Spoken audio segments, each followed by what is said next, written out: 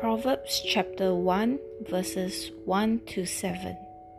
The Proverbs of Solomon, son of David, king of Israel, for gaining wisdom and instruction, for understanding words of insight, for receiving instruction in prudent behavior, doing what is right and just and fair, for giving prudence to those who are simple, knowledge and discretion to the young.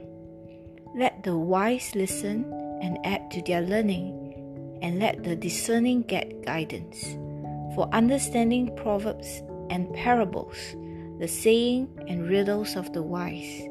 The fear of the Lord is the beginning of knowledge, but fools despise wisdom and instruction.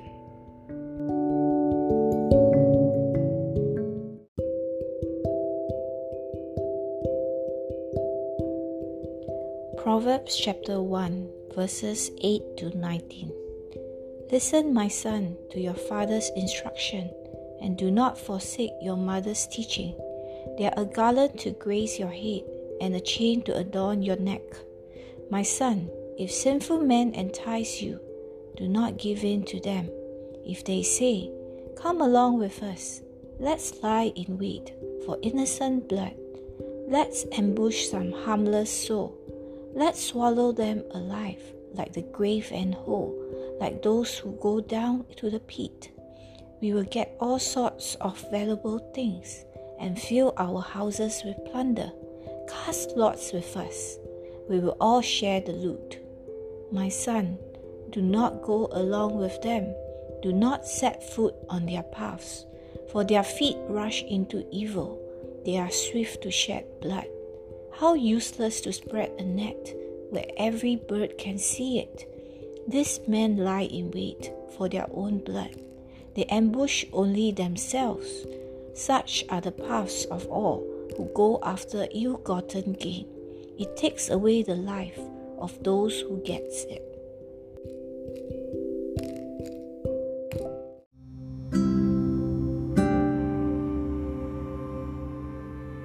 Proverbs chapter 1 verses 20 to 23. Out in the open, wisdom calls aloud. She raises her voice in the public square. On top of the wall, she cries out. At the city gate, she makes her speech. How long will you, who are simple, love your simple ways? How long will mockers delight in mockery, and fools hate knowledge? Repent at my rebuke, then I will pour out my thoughts to you. I will make known to you my teachings.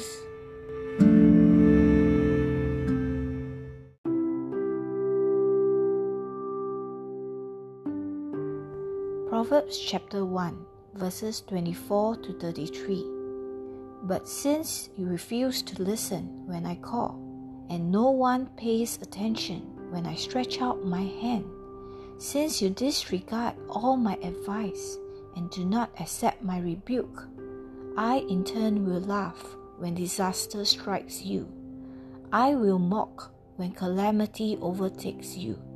When calamity overtakes you like a storm, when disaster sweeps over you like a whirlwind, when distress and trouble overwhelm you, then they will call to me, but I will not answer. They will look for me, but will not find me.